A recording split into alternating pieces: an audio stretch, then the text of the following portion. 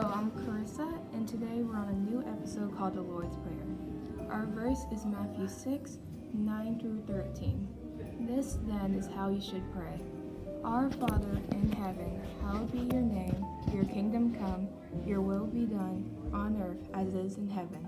Give us today our daily bread, and forgive us our debts, as we also have forgiven our debtors. And lead us not into temptation, but deliver us from the evil one. What is your connection to this verse? My connection is when it says forgive us for our sins. Well, what it's saying is that God is offering us to pray for Him and to pray for forgiveness. And sometimes we mess up, and as sinners, we usually don't deserve God's love, but God's given us so much grace over the time of our lives for us to come and pray to Him, ask us for forgiveness.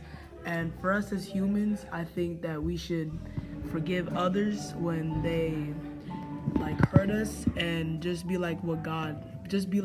And for temptation, sometimes you're tempted to do the wrong things in life. You might have the wrong group, you might have the wrong group of friends, you might have bad family members that influence you.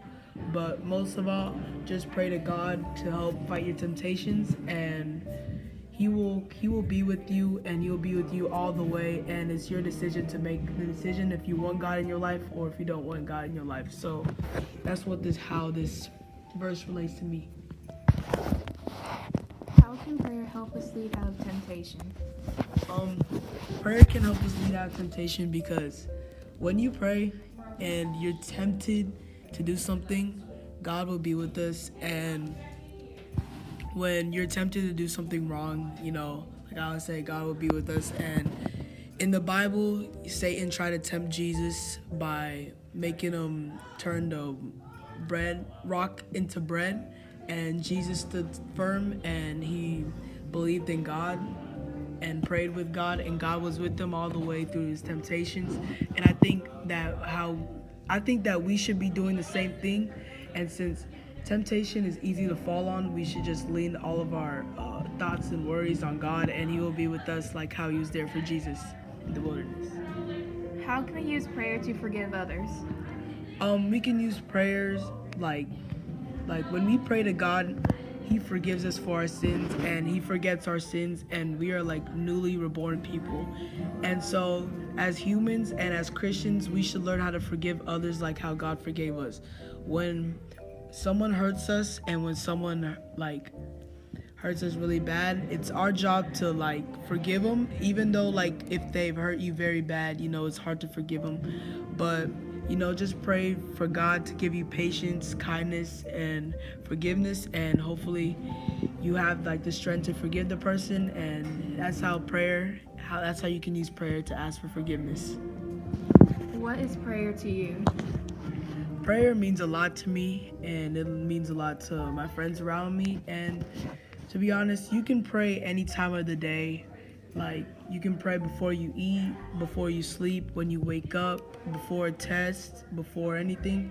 And prayer means a lot to me because it's a time that me and God have alone, and our little time of the day to talk, and for him to listen to my struggles, and for him to hear me out and thank Him for every blessing He's done for me that day.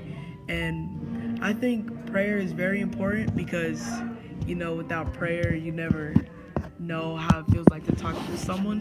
And I think prayer is one of the only times you can really talk with God and tell Him how you feel.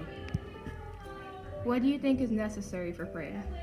I think a lot of things are necessary for prayer, but I think the main thing is just, having a time out of your day, set 10, 15 minutes or maybe 20 minutes out of your day to spend time with God, ask God for forgiveness, and just love Him and just ask Him for forgiveness. And I think prayer journals can be useful for it, and yeah, that's what it means to me. Hello, I'm Carisa, and we just finished our interview with Xavier.